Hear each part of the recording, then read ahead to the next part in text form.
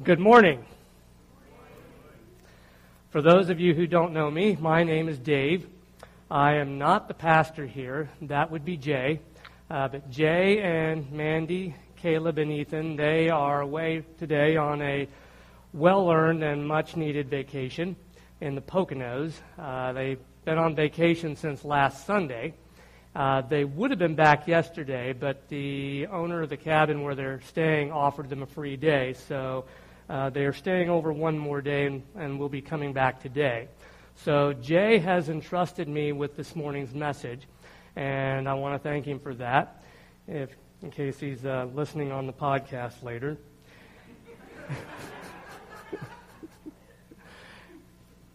So this morning we are continuing in our summer series called Selah. Now, there has been some debate about the meaning of the word Selah, but the most commonly accepted meaning of it means to pause and reflect. And it's a word that appears throughout the Psalms. In fact, it appears 71 times in the Psalms. There are only 3 other places where it appears in Scripture, and all 3 of those occurrences are in the 3rd chapter of Habakkuk, or Habakkuk, as some people call it. But 71 times it occurs in the Psalms, and at the moment that it occurs, it means to pause and reflect. Now, it's similar to a rest in today's standard music notation. It's a time when the people would pause and they would reflect about what God is like, who He is, what He's like, and it's to create margin in our lives and in our hearts to hear from God and what He wants to teach us. Now, this is the 3rd summer in a row that we've done this series in August. We kind of take a break from our usual studies and we pause and reflect on who God is and what He's like and what He's done for us. So this morning, I want to talk a little bit about man's chief end and what it means to glorify God. Now, the shorter Westminster Catechism, the first question and answer of that catechism asks the question, what is the chief end of man? And the answer is, man's chief end is to glorify God and enjoy Him forever.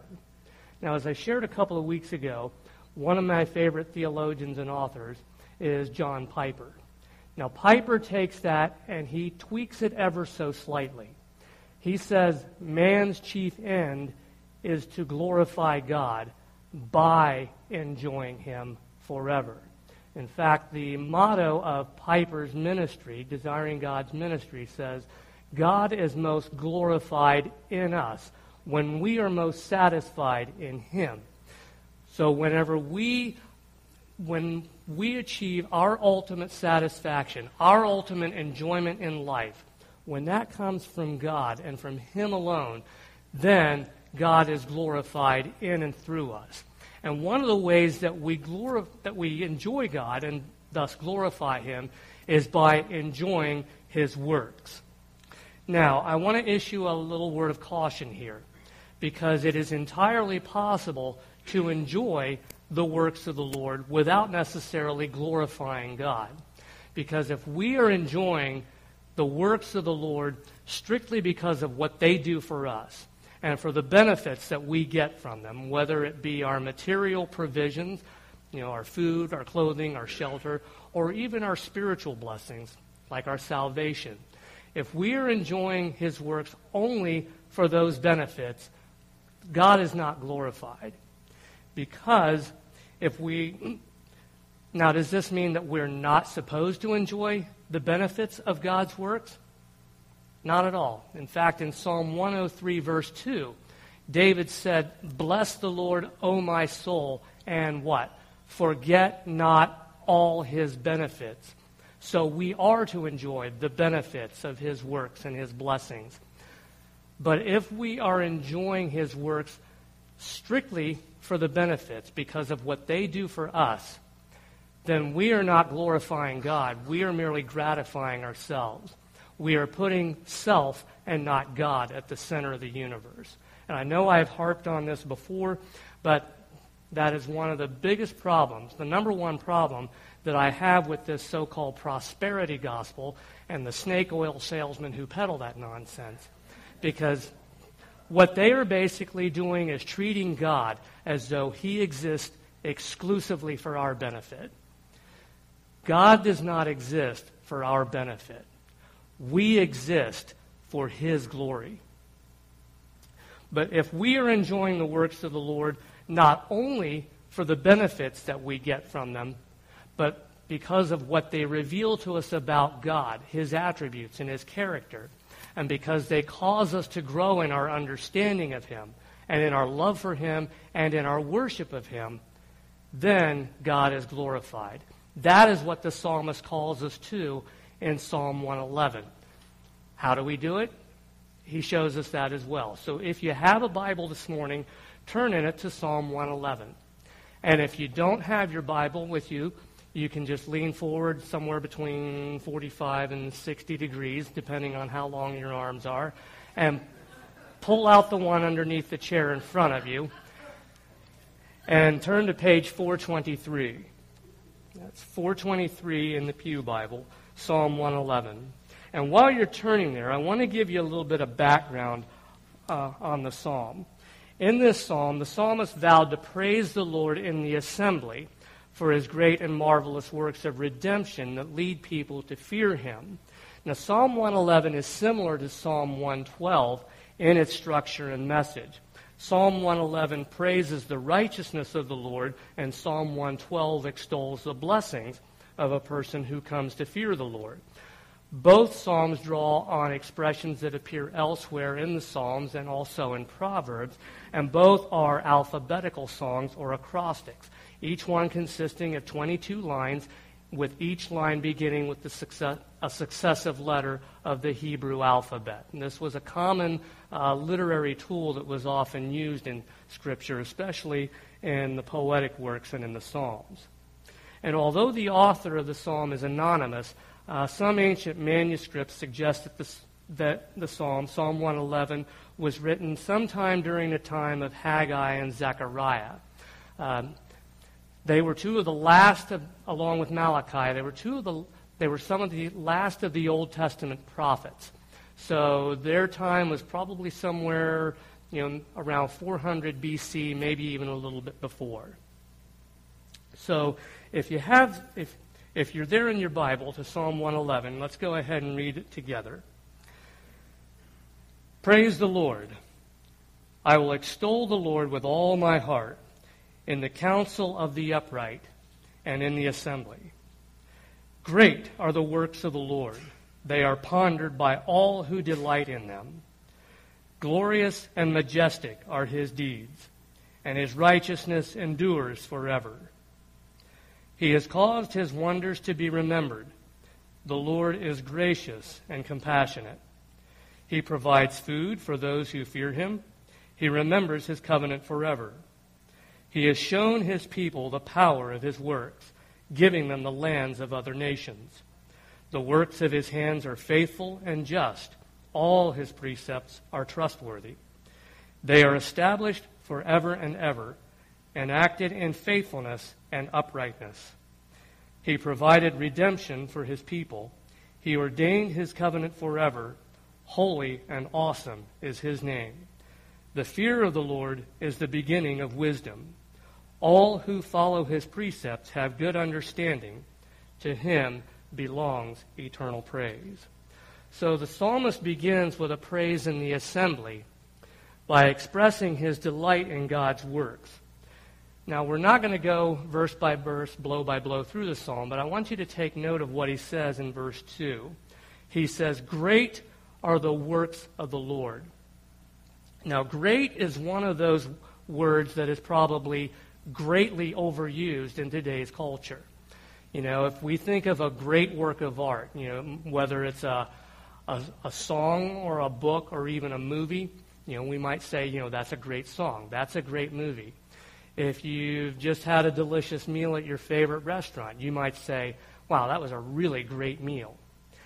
And A lot of times today we think of great athletes. Some names that immediately come to mind would be like LeBron James because of all the big stats that he puts up and the NBA titles that he's won. Or how about Michael Phelps? 28 Olympic medals, 23 of them gold medals. Or how about Simone Biles? First American woman gymnast to win 4 gold medals in a single Olympics. Throw in the bronze that she won in the balance beam. How would you like to be one of those two coming back into the country through customs? You have anything to declare? Yeah, just a few souvenirs. But what is it that makes someone or something great? Now, here at Cultivate, we sometimes dialogue with each other. So I want to get some feedback from you. When you think of something or someone as being great, what makes them or what makes it great? Someone said God. Okay. But what kind of a quality are we looking for when we think of greatness? Someone who's accomplished in their field, yes. What else? Yes, Corey. I'm sorry, I missed that.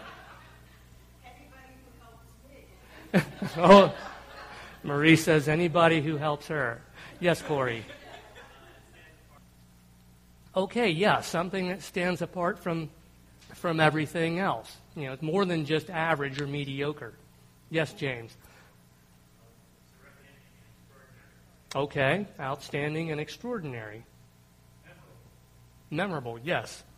Okay, now whatever the psalmist meant when he said that, when he was talking about the works of the Lord, what we do know is he says that the works of the Lord are great. Now, I was looking through Merriam-Webster's definition of the word great, and let me ask you, which one of these do you think might apply to the works of the Lord? Large in number or measure, or numerous? Yeah, it could. I mean, the works of the Lord are definitely numerous, although I'm not sure this is quite what the author had in mind when he wrote this. But how about this one? Remarkable in magnitude, degree, or effectiveness. Yeah, that one would definitely fit. Eminent, distinguished, chief or preeminent over others. Definitely. Markedly superior in character or quality. Yeah, I think all of these would definitely apply to the works of the Lord. But whichever one the author had in mind, he goes on to say that they are pondered by all who delight in them. Those who delight in the works of the Lord ponder those works. Now, let me ask you another question. When you ponder the works of the Lord, what do you usually think of? What normally comes to mind? Miracles, okay. Give an example. Okay, those are definitely good ones. Aaron says creation. Who would agree with that? Give an example. Sure. Of creation. His creation of the entire universe out of nothing. What about the things that he has created? I think for most of us, that's probably where our mind tends to go. When we think of the works of the Lord, we tend to look at the things that he has created. And there is certainly value in that. In fact, we can definitely enjoy God and thus glorify him by enjoying his works of creation. Matter of fact, Psalm 19:1 says, "The heavens declare the glory of God, and the sky above proclaims his handiwork." So we see that in the Psalms. Jesus often alluded to things in creation, to nature in his teachings. I know in the Sermon on the Mount, when he told people not to be anxious about anything, he said, "Consider the birds of the air. They neither sow nor reap nor gather into barns, yet your heavenly Father feeds them. Are you not of more value than they?" And he said, consider the lilies of the field. They neither toil nor spin, and yet not even Solomon in all of his glory was clothed like one of these. So he was... And then even Paul in Romans 1 says that since the creation of the world, God's invisible qualities, his eternal power and divine nature have been clearly seen, being understood from what? From the things that have been made. The 18th century pastor and theologian, Jonathan Edwards, was interested in natural history and often used works of nature as illustrations in his sermon. And even as a child, from the time that he was a child, Edwards had a fascination with spiders. And when he was an 11-year-old boy, he even wrote an essay about spiders. He later edited the work to match the burgeoning scientific literature of his era. And even after he had graduated from school and was studying theology, he still continued to be interested in natural history. Now, unlike a lot of the European scientists and American theologians of his day who found the implications of science drawing them more toward deism, Edwards actually went in the opposite direction. He saw the natural world as evidence of God's masterful design.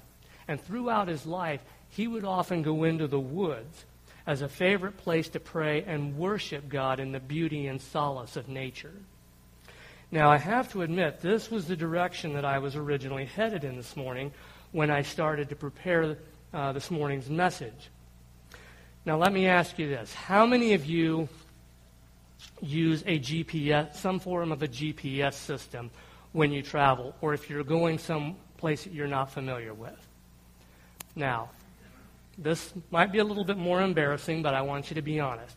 How many of you, in spite of your GPS, still make a wrong turn from time to time? Doesn't mean you get lost, but maybe you do a little bit of sightseeing. Now, have you ever noticed that most of those systems seem to have a feminine voice? I'm not sure why that is. Now, I do have some theories about it, but I'm smart enough not to share any of them publicly. But a lot of times, if you make a wrong turn, you'll hear something along the lines of recalculating. Well, I mention this by way of analogy because, as I said, when I first started preparing this morning's message, I was thinking more along the lines of God's works in creation. In fact, I had this wonderful meditation prepared about all of God's works in creation. But then as I started to delve further into the psalm, it came to my attention that the psalmist was not alluding to God's creative works. He was alluding to his redemptive works, his works of providence in behalf of his people. In other words, I made a wrong turn. So, I had to recalculate.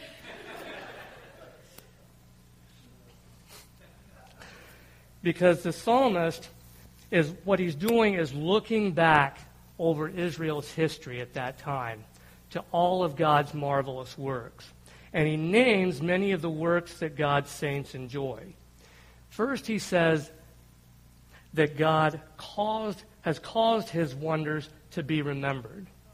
Now, he did this by prescribing numerous festivals into Israel's calendar to commemorate God's work in their history. There was Passover, which was a memorial festival. It was celebrated in the home, where each family ate a Passover meal symbolizing their solidarity with the Exodus generation on the night that God struck the Egyptians and passed over the Jewish homes. There was the Feast of Unleavened Bread, a week-long feast that immediately followed the Passover, was marked by sacrifices during which the people ate bread and made without yeast as a reminder of their forefathers' hasty departure from Egypt.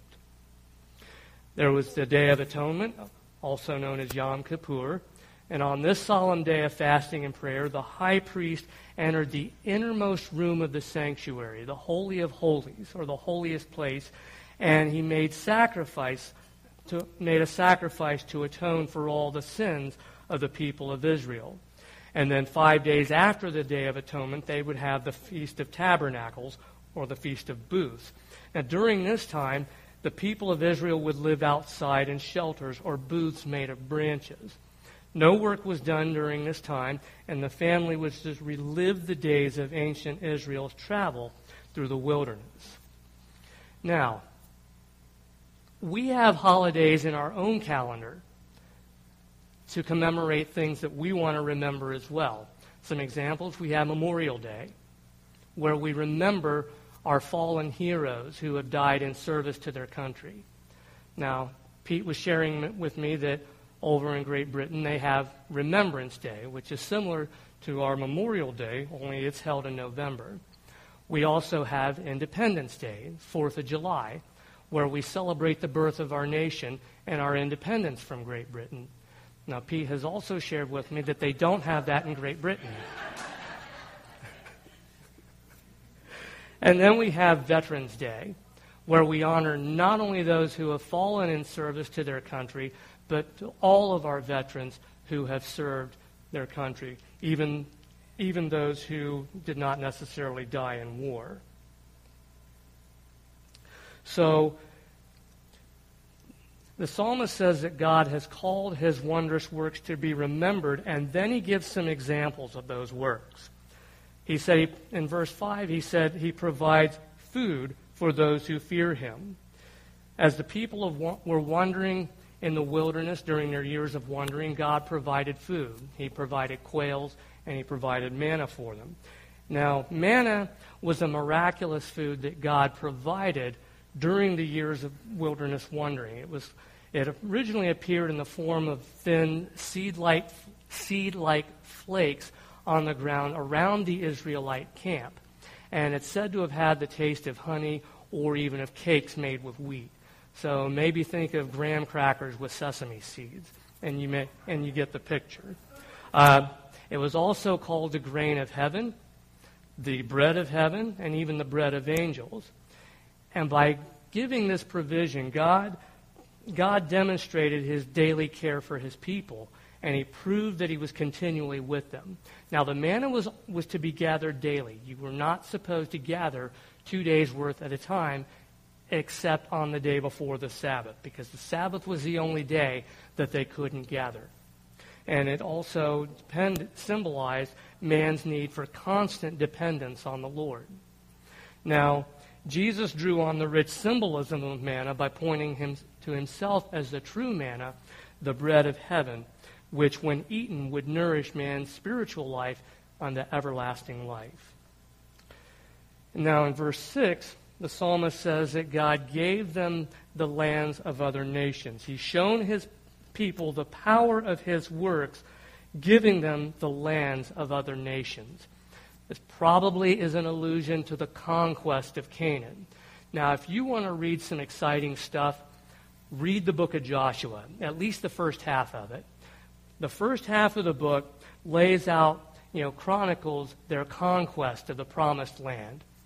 When God had called Abraham, he made a covenant with Abraham, and in part of that covenant, he made a promise that he would give that land to Abraham and his descendants.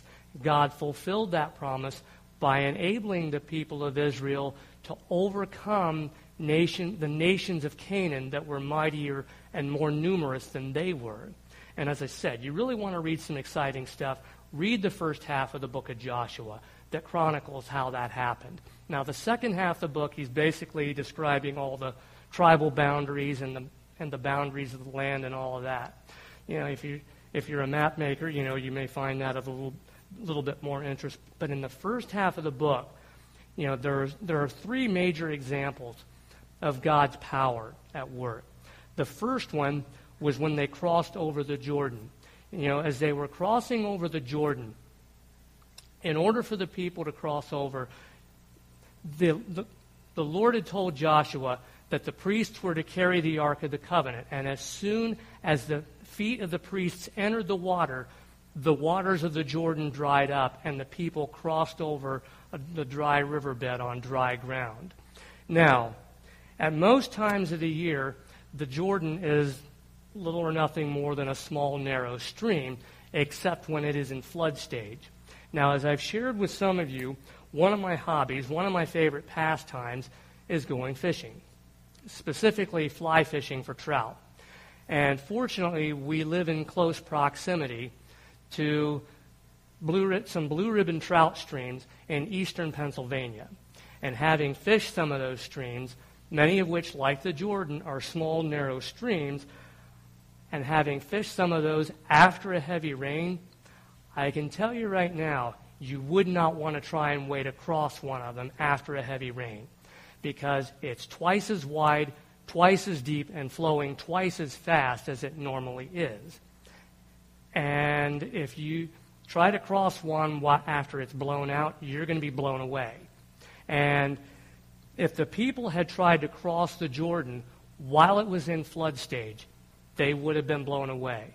Now, even when it is in flood stage, there are times when landslides upriver can dam up the river and cause the water to stop flowing. And I know there have been some skeptics who have said that this is what happened in the time of Joshua, and that is entirely possible, but it still is a miracle, a miraculous event. There is still a supernatural element to it because of four things. First of all, God had told Joshua that it was going to happen. The second thing, as soon as the feet of the priests stepped into the water, guess what? It happened. And the third thing was the amount of water that was held back, the text says, in a heap for the better part of a day. And then the fourth thing, after the people had crossed over, as soon as the feet of the priests had left the riverbed on the other side, the waters returned. So even if it had been caused by a landslide upstream, God is the one who caused the landslide at just the right time. The second thing that displayed God's power in the conquest of Canaan was the fall of Jericho. Now, if you've ever read that, it seems kind of strange because Joshua was instructed to lead his army on a silent circuit of Jericho, one time around each day for 6 consecutive days. And then on the 7th day, they were to march around it 7 times, and then when a signal was given, they were to shout, and the walls would fall. And when they shouted, those walls fell. Now, the walls of Jericho were quite an engineering feat. They were basically a double redoubt with an outer retaining wall about 12 feet high and 6 feet thick at the base. And then it was backfilled with earth and stone, sloping upward at about 35 degrees until it encountered the massive inner wall, which stood as high as 40 feet and was about 12 feet thick at the base. So this would have made a direct assault on the city nearly impossible, and a protracted siege would have given the neighboring Canaanite nations time to mobilize and attack the Israelite army. So a quick victory at Jericho was absolutely critical to the conquest of Canaan, and God's intervention, which caused the walls to collapse, made that victory possible. So we see, and then the third event that took place where we see God's power at work was in a battle that took place against the Amorites. Joshua prayed that the sun would stand still so that the Amorites could be exterminated. God answered Joshua's prayer, and the daylight was extended for a full day. Now, this took place after an all-night march. So you can imagine those guys were pretty tired at the end of literally a long day. Now, again, some have dismissed this as literary hyperbole, but conservative scholars have always held to a historic intervention by God. And there has been some debate on what the text has actually described. Some have suggested that an eclipse divided the normal day and thus seemed to double it. Others believe that the day was prolonged by a miraculous suspension of the rotation of the earth on its axis, and some have suggested that a comet flew near the earth, slowing its rotation and shedding unexpected light. But how God actually did it is irrelevant. What is relevant is that he did it. And he did it not only to show his power over his creation, because God was not trying to impress anybody, but he did it because of his own personal involvement with his people. And that is what the text is emphasizing, and that is what the psalmist is remembering. And then the third thing that the psalmist points back to in Israel's history, in verse 9 he says he provided redemption for his people. And this probably is a reference to the deliverance from Egypt. Because the Exodus is considered to be the central event of the Old Testament.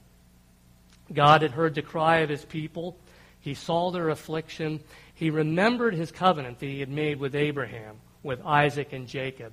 And he came down and he rescued them from their bondage in Egypt after they had been enslaved for more than 400 years.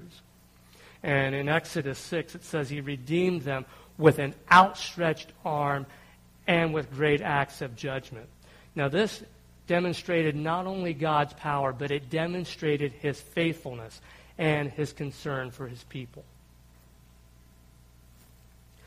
So looking back through all of this Israel's history, this caused the psalmist to praise the awesome Lord. And it's a lesson for us even today, because the Lord's work should lead us to fear him. And I'm not talking about fear in the sense of us being afraid of God, or fear in the sense of some kind of emotional foreboding or dread over impending distress or misfortune, but I'm talking about fear in the sense of holding God in deep reverential awe.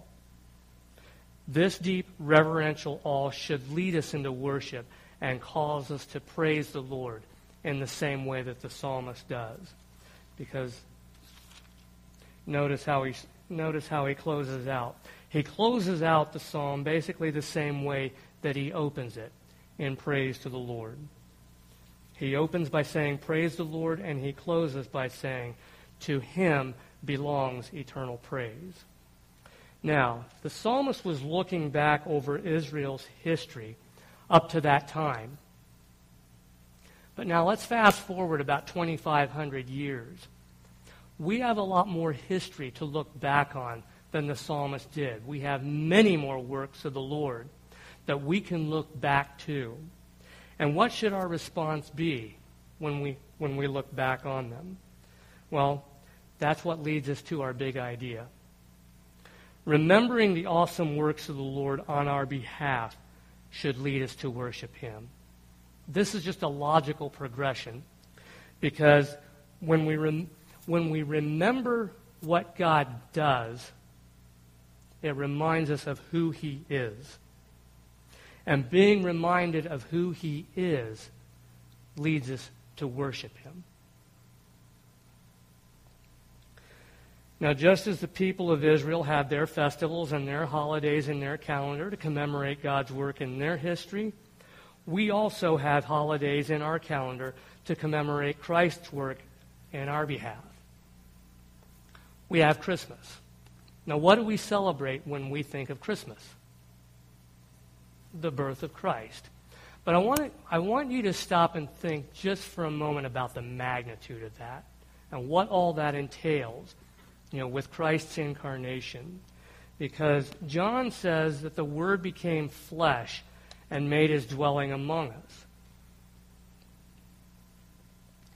Here you have the King of the universe, the King of glory and the Creator of the universe, stepping down from his throne, leaving his Father's side in the splendor of heaven to come to earth and become one of us. That would be akin to one of us leaving the comforts of our home and our family to become an earthworm, to live in the dirt and crawl in the muck. How many of you would want to become an earthworm and do that? No takers? I know I've been called a maggot before. Matter of fact, one of my fishing buddies calls me that all the time. But you know what?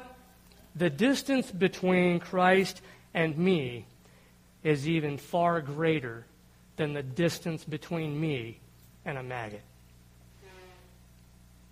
When we think of what Christ did, we have a tendency to think of him humbling himself in his incarnation. But he did more than just humble himself. As Paul points out in Philippians 2, he emptied himself. He divested himself of the privileges of deity to take on human flesh with all of its weaknesses and all of its frailties. He experienced hunger. He experienced thirst. Remember, when he was on the cross, he said, "I thirst." He became weary. He experienced human emotions. When he was at the tomb of Lazarus, it says that Jesus wept.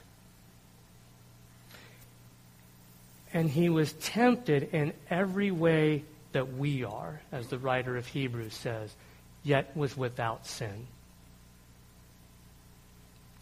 He assumed humanity in order to redeem humanity from the curse of sin.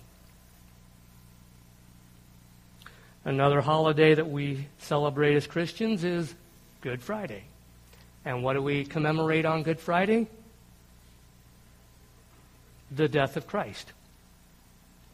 Because in his death, Christ took our sins onto himself.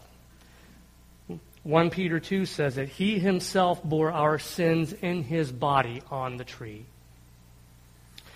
And in taking our sins to himself, he took God's punishment for our sins. Isaiah 53:5 says, "He was pierced for our transgressions. He was crushed for our iniquities. Upon him was the chastisement that brought us peace, and with his wounds we are healed." And he did this in order to reconcile us to God.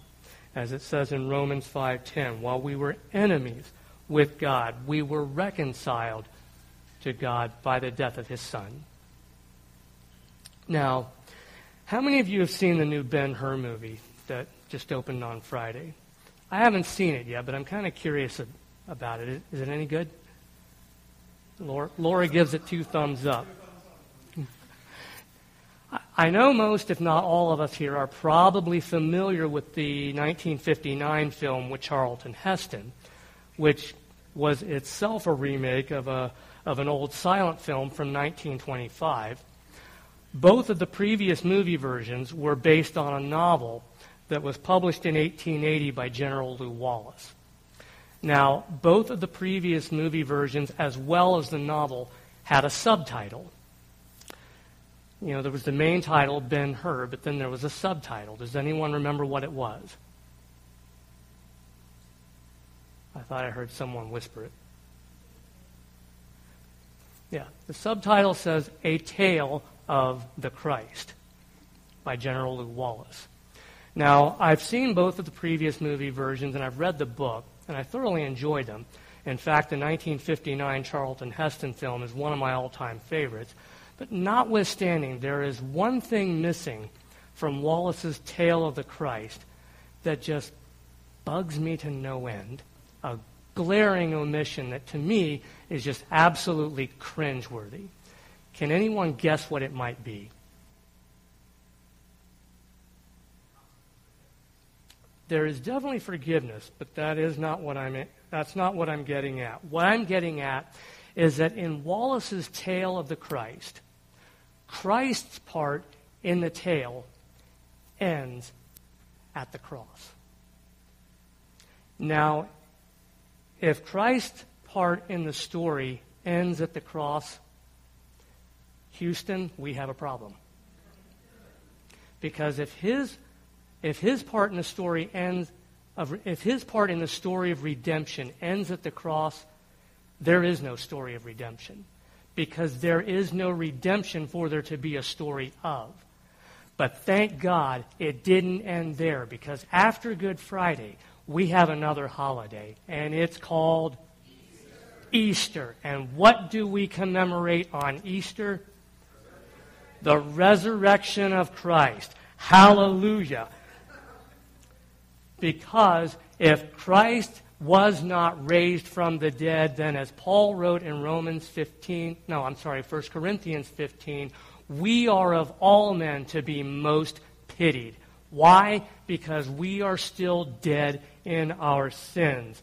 But Christ's resurrection is proof that his sacrifice was acceptable to God, and it is proof positive that he conquered sin because he overcame its penalty, which is death. He could not have overcome the penalty of sin. He could not have overcome death without also overcoming sin itself. The resurrection of Christ is absolutely crucial to the story of redemption, and it is critical to our salvation. And Christ, after his resurrection, he ascended to the Father, and he now lives at the right hand of God to make intercession on our behalf. That ought to make you tingle to think that Jesus Christ is at the right hand of the Father, making intercession for you, for you, for you, for you, for me. So looking back in our own history, we have plenty of works of the Lord that we've enjoyed. But maybe we've enjoyed them only because of what they do for us and the benefits that we gain from them. And if this is the case, then as I mentioned earlier, we're simply gratifying ourselves instead of glorifying God. And we need to correct this, because we need to remember that God's works on our behalf are his gifts of grace. They're not something that we've earned, and we have no right to them. So we need to let his works remind us of what they reveal about him, his character, and his attributes. Now, this is equally true of his creative works as well as his redemptive works. For example, when you see a sunset or a starlit sky, or maybe a mountain cathedral, or a flower in the field, or even a butterfly, what does that reveal to you about God? We also need to let his works cause us to grow in our understanding of him, and in our love for him, and in our worship of him. Now, how does this train us to be righteous? Well, the works of the Lord reveal God's righteousness and holiness. In verse 3 of the psalm, it says his righteousness endures forever. And in verse 9, it says holy and awesome is his name. Now, God has commanded us in Scripture to be holy because he is holy. There's only one problem with that, though.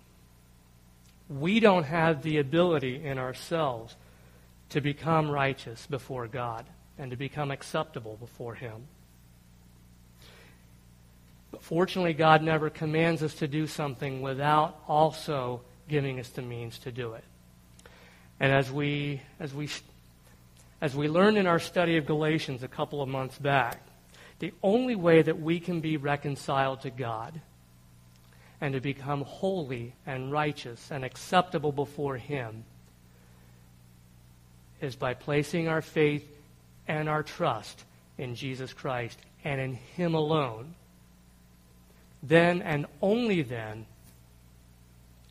are we united with him in his life, his death, and his resurrection. And we are then reconciled to the Father, and we become holy and righteous before him. But sometimes we just need a little bit of reminder. Maybe like Jonathan Edwards, we need to find that special place of solitude that reminds us of God. Where we can go just to escape from all the busyness, get away from all the distractions, and just focus on him.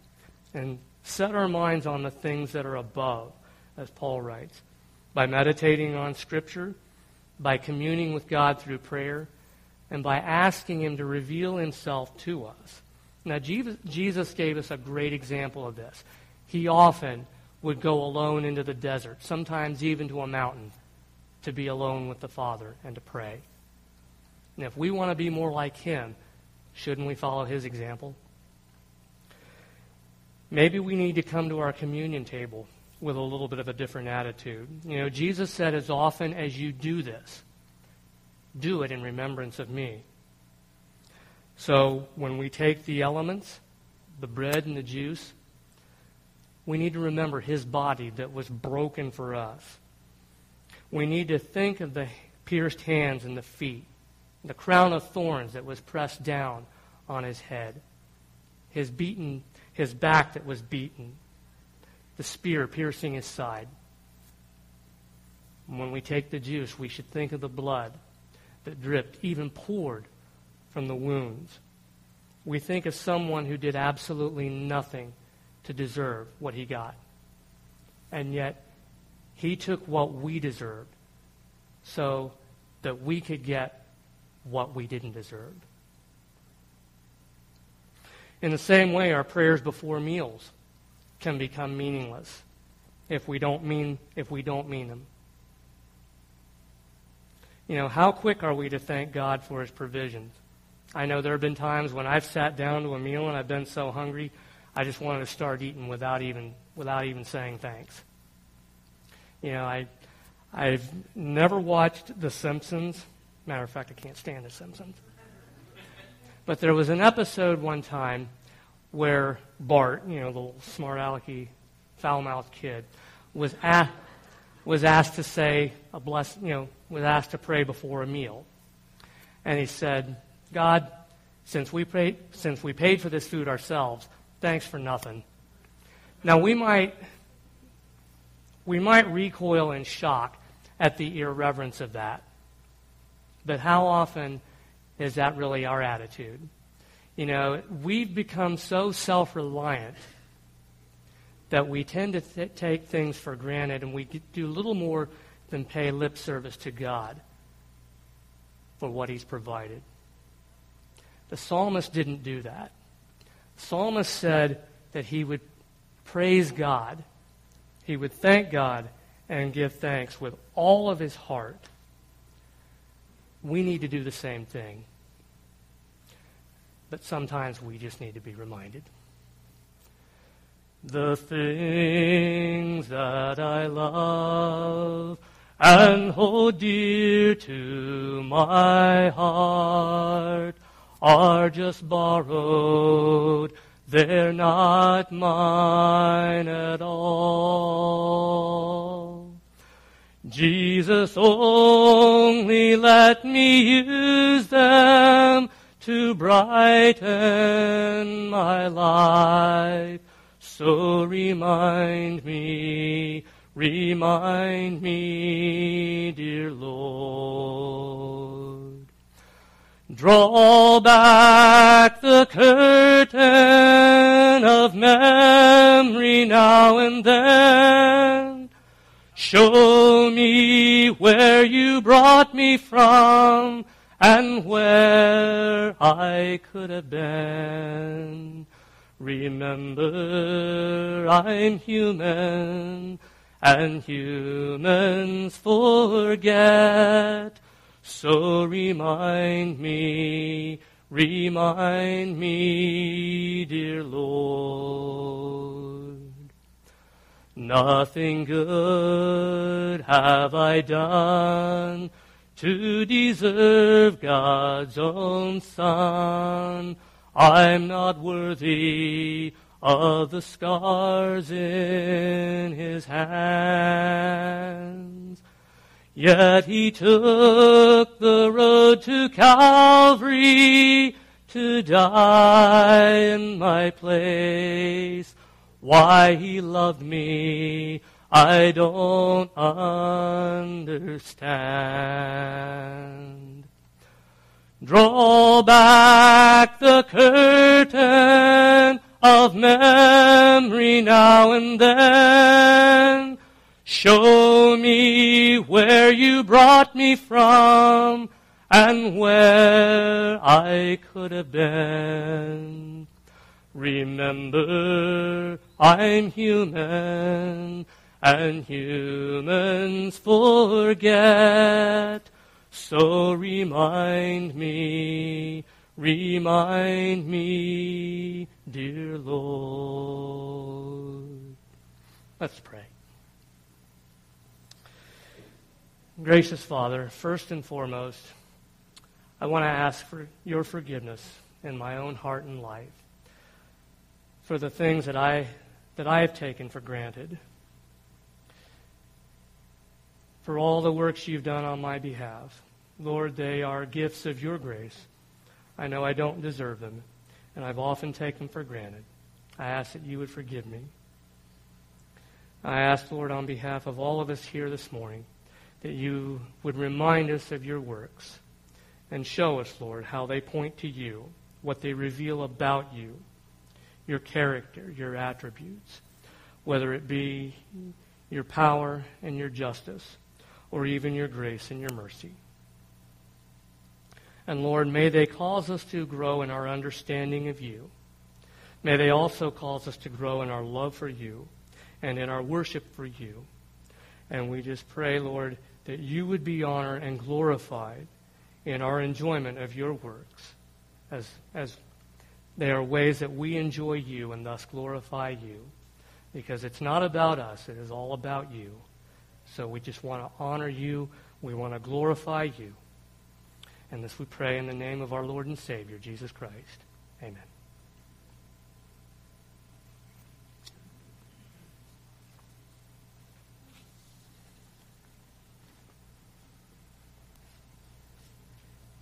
So now's the time in our service where we can respond to what God has said through us, to us through the message. And we do that in a few ways. We're going to continue to worship through music. We're also going to come up and have communion together. If you're new, we do this in groups. And if you're looking for someone to do that with, you're welcome to join me or anyone else.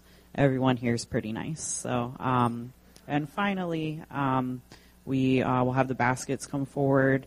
If you consider this your home, we just ask that you give cheerfully. If you're a guest here, please don't feel any obligation to give. As I was listening to the message today and just thinking about like the works of God and how I've seen him work in my life, I really struggled hard with depression and anxiety in college. And at this point, this was over 6 years ago, and I find myself still trying to define myself by that, still thinking I'm somebody that's enslaved to that. And I look back and I see the work that God has done in me, freeing me from fear, freeing me from perfection and that like need to be that way. And today I just want to say thank you to God for doing that. He's glorified in that, and he offers all of us that kind of freedom. He's doing that kind of work in our life. It's not just in the mountains, it's in here. It's in the people around us, and he wants to do that in you today. So let's pray.